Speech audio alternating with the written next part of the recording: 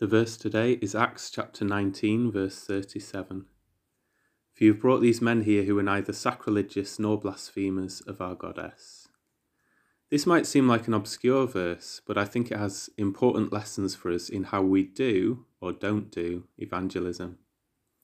There had arisen opposition to Paul and his team, but when it was investigated, nothing could be said against them.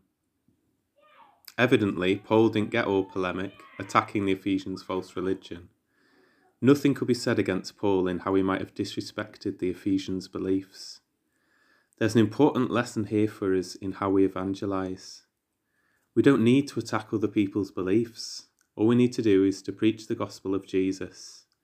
Our faith is such good news that we can focus on that, rather than exposing other beliefs as bad news. We need to be as wise as snakes and as innocent as doves. We need to be wise in preaching Christ and Him crucified. And we need to be innocent of unhelpfully offending unbelievers.